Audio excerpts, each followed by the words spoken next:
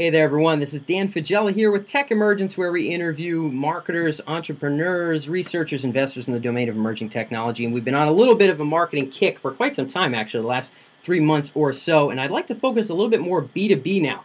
So I brought on Mr. Douglas Burdett, who runs the marketing agency Artillery LLC. He's out of New York now. Mr. Douglas is on the horn with us right now. Douglas, how are you? Hey, Dan.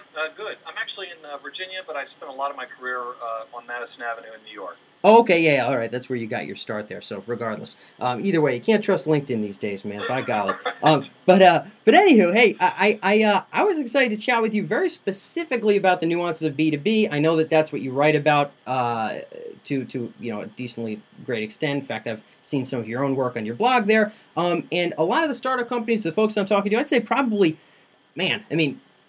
maybe more than half in at least the last couple months have been folks that are going to be chasing companies and many of them chasing larger companies, folks that want to take off an enterprise or something like that. When you talk about the difference between, when people talk about B2B and B2C, clearly you're marketing yourself as a B2B guy. What does that really mean and imply to you? B2B, business to business versus business to consumer. As background, I should say a lot of my career has been in B2C. Working on things like Toys R Us and Listerine mouthwash. Those are pretty like B2C, that. Yeah. Yeah, and so it's about as B2C as it gets. Directly to the consumers. In terms of B2B, it's selling to other businesses, and I think it's a little more complicated. And I think that this is a time in history when there's a lot more tools available to companies that are selling to other companies. Big time. It's generally a longer sales cycle. It's a more complicated sales cycle. There's usually more people involved in the purchase. And I would submit that B2B is more emotional than B2C. And here's why.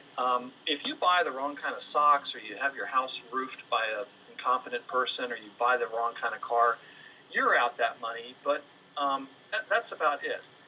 If you're working for a company and you buy the wrong solution, the wrong software or something, it's expensive, but it's also affects the company's ability. It might affect their future profitability or even ability to stay in business, and careers are at stake. Yeah. So anyone that tells you that B2B is a logical, linear, emotional milieu is sorely mistaken.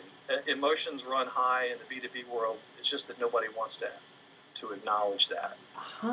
That's actually curious, and I think that's maybe something that's underplayed in many respects.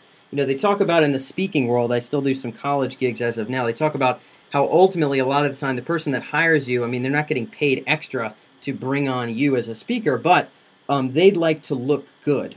That's sort of as much of a benefit as they can get, is to look good. Make the right choice. People have a good experience. They're responsible for organizing it. So your gig is sort of to shine the proper light on them. It sounds like, and actually, interestingly enough, I don't think I put that lens on enough when talking about even selling software or a consulting service or something. And for you, it sounds as though that's a pretty pivotal set of goggles to wear.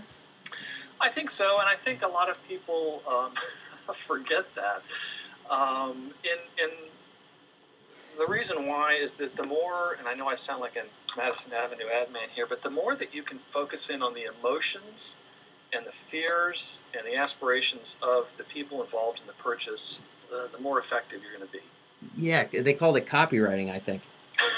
Good copywriting. No, but yeah, no, exactly. Okay, so, and I suppose, Douglas, maybe one of the points you're getting across here with B2B is that we are not just talking about the potential benefit of said products, such as scope and fresh breath.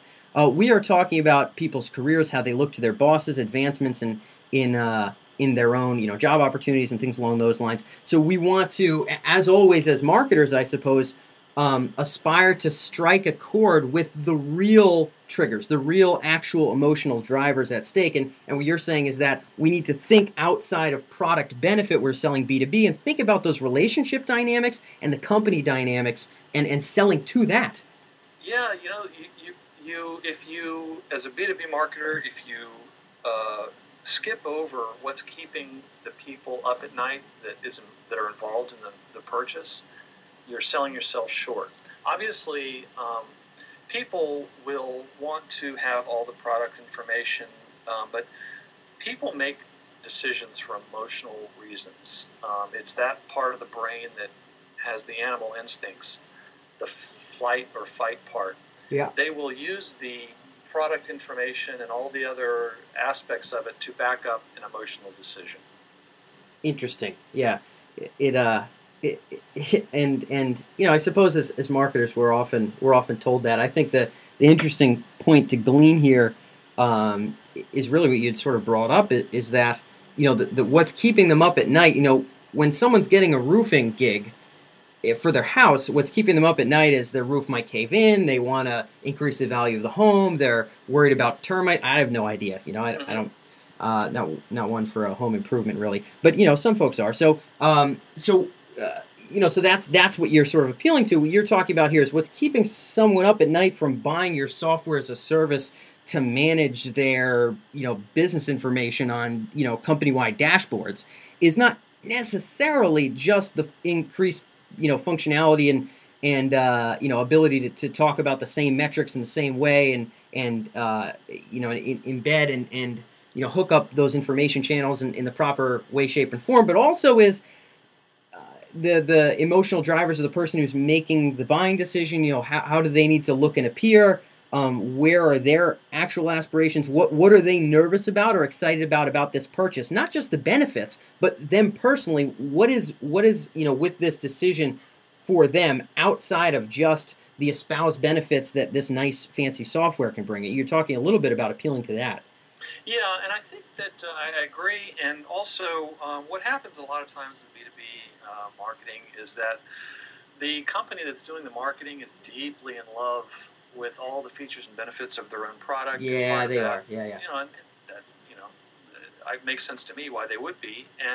But they are also not seeing the forest for the trees, and they tend to want to talk about themselves more.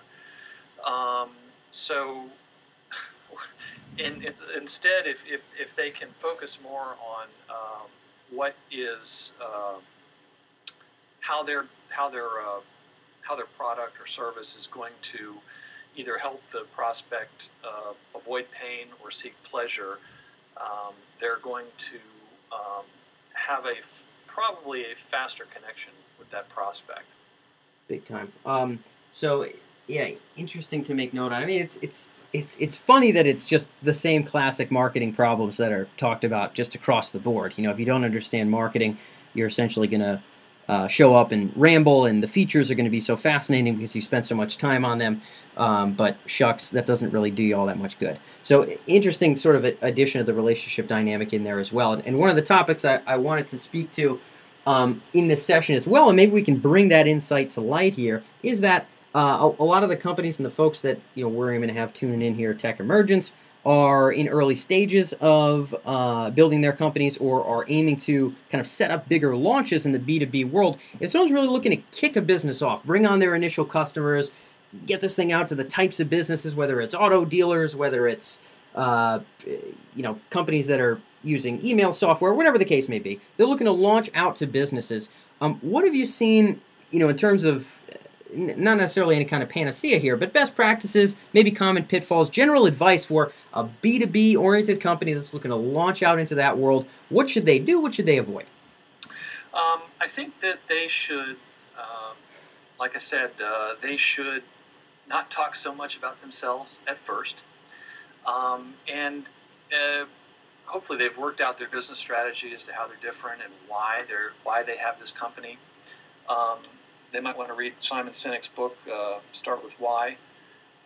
And that one TED Talk, and that guy is just all set. Yeah, and he's actually going to be, I know you're in Cambridge, he's going to be speaking at the Inbound Conference in Boston this September. I know that one of your neighbors there is the HubSpot software company. They sure are. Wow, I didn't know he was going to be there. Good fun fact. Yeah, he is. Good fun fact.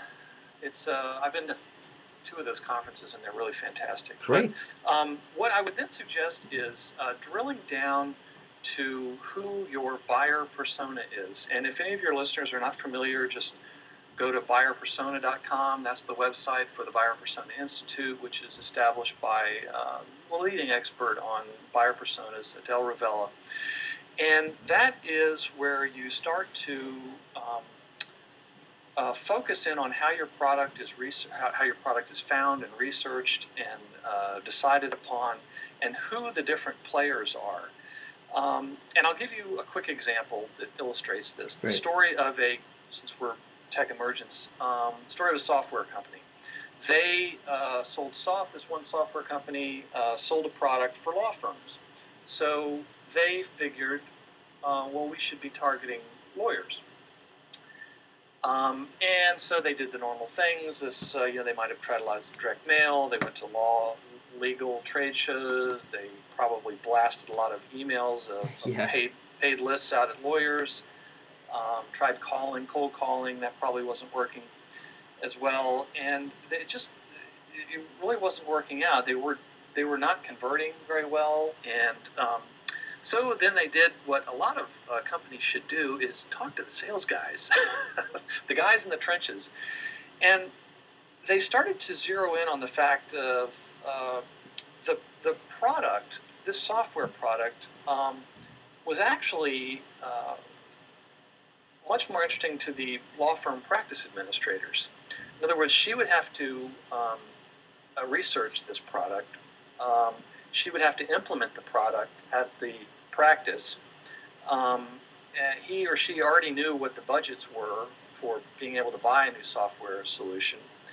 And then she would go to the partners, the owners of the practice, and say, well, this is my recommendation, and this is the budget, and this is how we're going to implement it, and this is what we want to do.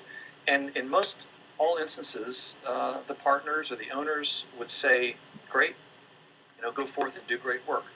So they realized that targeting lawyers was the wrong thing to do. They should be targeting law firm practice administrators. So they started a blog about how to be a successful law firm administrator, best practices. You gotta love it.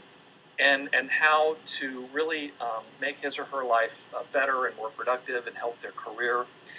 And the sales then turned into a hockey stick because, first off, that company was showing that they cared about that prospect. People aren't going to buy from you until they know that you care about them. Yeah. And so they were offering all this information, and they started a relationship with the practice administrator. And then on their blog, they would have calls to action on, click here to download 10 latest trends in law firm practice administration. And then they would convert that into a lead, and then with their permission, continue to send them useful information. And that is a good example of zeroing in on who your buyer persona is. And I'm extremely guilty of having purchased things like that myself. A good example, back to the guys in Cambridge with you, is HubSpot. A couple of years ago, I was blogging, and I was doing internet research for various aspects of things I wanted to write about, and I went to websites, and I would download ebooks that were really good, and it turned out that some of those things I was downloading were from HubSpot. Yeah. And so they asked just a couple of questions on the forum, but one of them was, are you a marketing agency? Yes, I was. So after I downloaded a few more things, I got a call from them, and I couldn't take the call, but a week later, they left a message, and a week later, I got another call, and I recognized the name on caller ID, and it said HubSpot, and I said, oh, I know, I recognize that name. So I picked it up, and they said, hey, we noticed you've been downloading some things. Did you find what you were looking for? And I said, yeah, this is great. And they said, well, can we tell you what we do? And I said, yeah, I love all the stuff on your site, but I have no idea who you people are or what you do. It's great. They get that all the time. It's fantastic. And so within a week, I was a customer. I had to be the easiest to sell. But that was the point. I mean, there's like a big fish hook still in my mouth from being pulled right in. And basically, if you go to that company's site or Marketo's site or a lot of the marketing software companies, you will see that they are not writing about how to run a software company, how to code, anything like that. They said, all right, who are our buyer personas? And I think with HubSpot, it's probably a small business owner, maybe a marketing person, maybe an agency person like myself. What are they writing about? They're writing about what's keeping us up at night or how they can help us. And so every day I'm reading their stuff, as well as lots of other blogs. Information that's very, very useful to help me be a better marketer, to help my clients, and that type of thing. But you see how only with the content that was out there did I even find these guys. I would have never found them. So I think for startups, if they can focus in on who their real buyer is, not necessarily the owner of that kind of company, and how they can reach out to them, it would be very helpful. And then I would urge them to build an online platform before they start spending a lot of money in outbound interruptive messages, which have their place in the marketing field. Certainly. But we're in an era now, it's kind of like after the printing press where was invented, where companies now are able to build their own online assets that will continue to pull in traffic for them years from now. And it's almost like compound interest, whereas in the past you were really just renting. You were renting an email list. You were renting advertising. Billboard space. Google AdWords. It only works as long as you're paying. Whereas this, if you invest in content creation with useful information, you're going to start pulling in people with increasing numbers, and they'll get to know and then like you before they start to trust you and buy from you. And just a great example I like to give on the B2C side is my wife is a dressage competitor. Go figure. And what's that? I said, go figure. Yeah. So anyway, it's she is, and she's not in marketing, but she is like any kind of hobbyist or competitor. She wants to do better at her particular thing.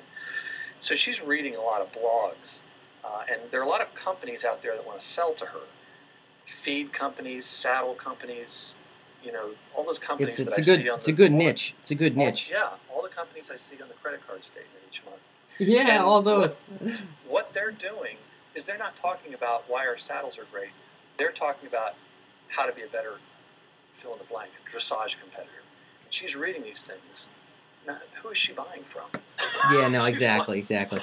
So those are some of the starting points I would urge a lot of startups to keep in mind. So yeah, inbound marketing kind of tenets and principles here. A little bit of the who's actually going to be buying your thing, for lack of better terms here, and or who do you need to appeal to? Playing around and toggling with that a bit, and then setting yourself up with some kind of a web property that can attract the exact kind of person with the kinds of issues, as you had mentioned, that are keeping them up at night, and then sell to them. There's an interesting startup newsletter that I'm a part of now, and I think it's really fascinating to me, but I think all they're doing is selling insurance to startup companies.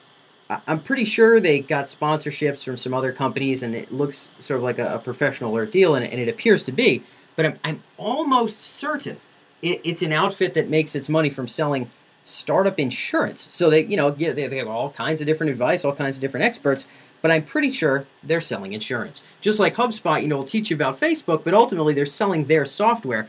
And oddly enough, they're so good at content marketing, some people actually don't even know what they do. Interestingly enough, they get that way more than I think most people expect after talking to enough folks that have kind of worked there and whatnot. But great company, and they're a real ace in the content space. I think I'm going to stick on this question for just a little bit longer in terms of, so we talked about defining your customer, developing some semblance of a platform and some semblance of genuinely useful content that will attract and appeal to that specific kind of person. Let's say you are that software company, and let's say we're talking about the hockey stick again. You're the software company selling to the lawyer firms, but it's really this manager who's ultimately purchasing your shebang. They presumably didn't put up a blog and then win at life.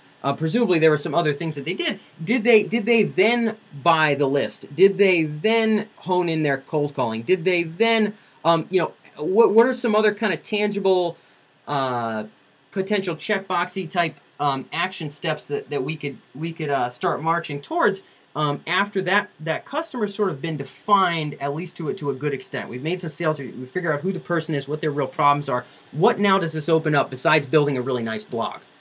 Well, I think that there are other tactical, more outbound types of things that work very well, but try to get them to come back to your website to try and strengthen that relationship. So in other words,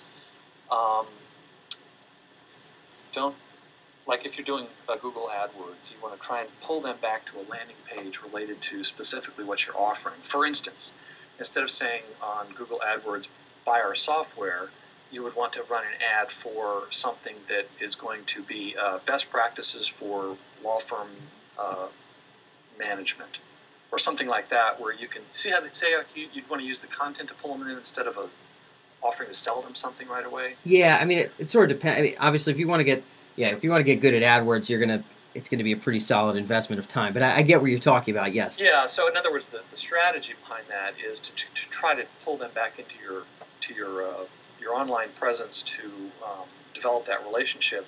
Certainly, if you're going to be going to a trade show and there's going to be a lot of folks who are your prospects, you can certainly get a list beforehand, send things to them, but try to remember that. I guess I would use the outbound things for more tactical things, and also like pay-per-click is great if you don't have a lot of time or you need to promote an event and you just don't have time to be able to get that kind of organic through blogs or something. Activity. Exactly. Yeah, you got to thump it. So, I guess it kind of comes down to that type of thing. If there's a show that makes all kinds of sense, I think that most startups should understand that almost all of their trade show work needs to happen before the trade show actually starts, in terms of trying to line up appointments and getting folks to consider interacting with them at the trade show. And that's obviously a big part of the B2B game, right? Yeah, It's going to your industry trade trade show. One other better example. American Express corporate cards years ago, 5 to 10 years ago, I suppose, they just weren't getting the traction with their advertising to get people to sign up, small businesses to sign up for the corporate cards. So they said, well, what can we do? And that's when they realized pretty early on, well, we've got to start creating our own content that's useful to these small business owners, because they really don't care about us, but they want to know how to market their business, how to handle their finances, and how to run their business. That's true. And so they set up the American Express Open Forum, which I would recommend to all your listeners. It's a really great small business website. They use that, and they have calls to action about American Express, and you know that the website is from them, but the articles are so helpful and so good, and that's the number one place they're getting their corporate card signups from. Good for them. Fantastic. It's off that website, not from their advertising, but they're still doing some advertising. Well, what is their advertising? It's not get a corporate card from us. It's come to our online portal with lots of helpful information for small businesses. Yeah. You see how they're using the advertising just to drive them to the initial handshake. Yeah, that's pretty sharp. And then they're hoping that retention and solid content are going to keep people around. Very 2.0-esque. But clearly, apparently, from what you're saying, I mean, if that's their number one driver of the small biz cards, it's doing it. Yeah. It's doing the job. Fantastic. Cool. Well, I know that takes us just up to time here, Douglas. I appreciate you diving in. I myself am going to do some meditating here on this topic of what really keeps up the buyer at night and all the various factors outside of the functionality and the result of the thing, the service, the product, but also their relationship and kind of career and intercompany dynamics. I think that is something that anybody in B2B should be thinking more about, and hopefully some other important lessons to be gleaned as well. Doug, if folks want to learn a little bit more about you, I know you are blogging. I'm not familiar with everywhere you're writing now. Where are the best places to find your stuff about B2B marketing? That would be artillerymarketing.com. Cool. And the blog is called The Ford Observer, and we try to talk about B2B marketing basics, because there's a lot of very smart, successful people out there who don't get to spend a lot of time in marketing, so I find that they're really appreciative when I'm able to try to explain things. If your listeners have any questions, I'd love to hear from them, because the questions I get I'm able to create even more useful content.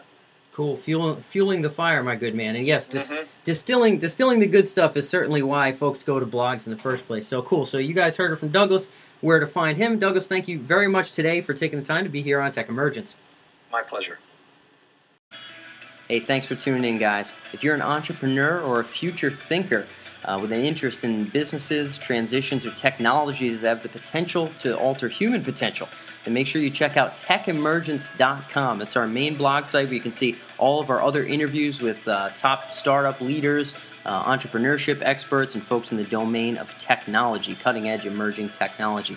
If you have a particular interest in how technology can affect the future of human consciousness and our conscious experience, then be sure to also check out sentientpotential.com. There we explore a lot of the ethical considerations and really serious moral matters of emerging technologies, in addition to interviews with great philosophers and technology experts of our day. More than anything else, always feel free to reach out. If you can find us via email, you can reach out to us there or whatever other way. Find us on the blog. Be sure to drop comments. We believe that the serious conversation about the future is not only open-minded, but also interdisciplinary and multifaceted. So we'd like nothing more than to be able to glean your ideas as well. So with that being said, with the best of intentions for a brilliant future, this is Dan Faggella signing off. And we'll see you next week.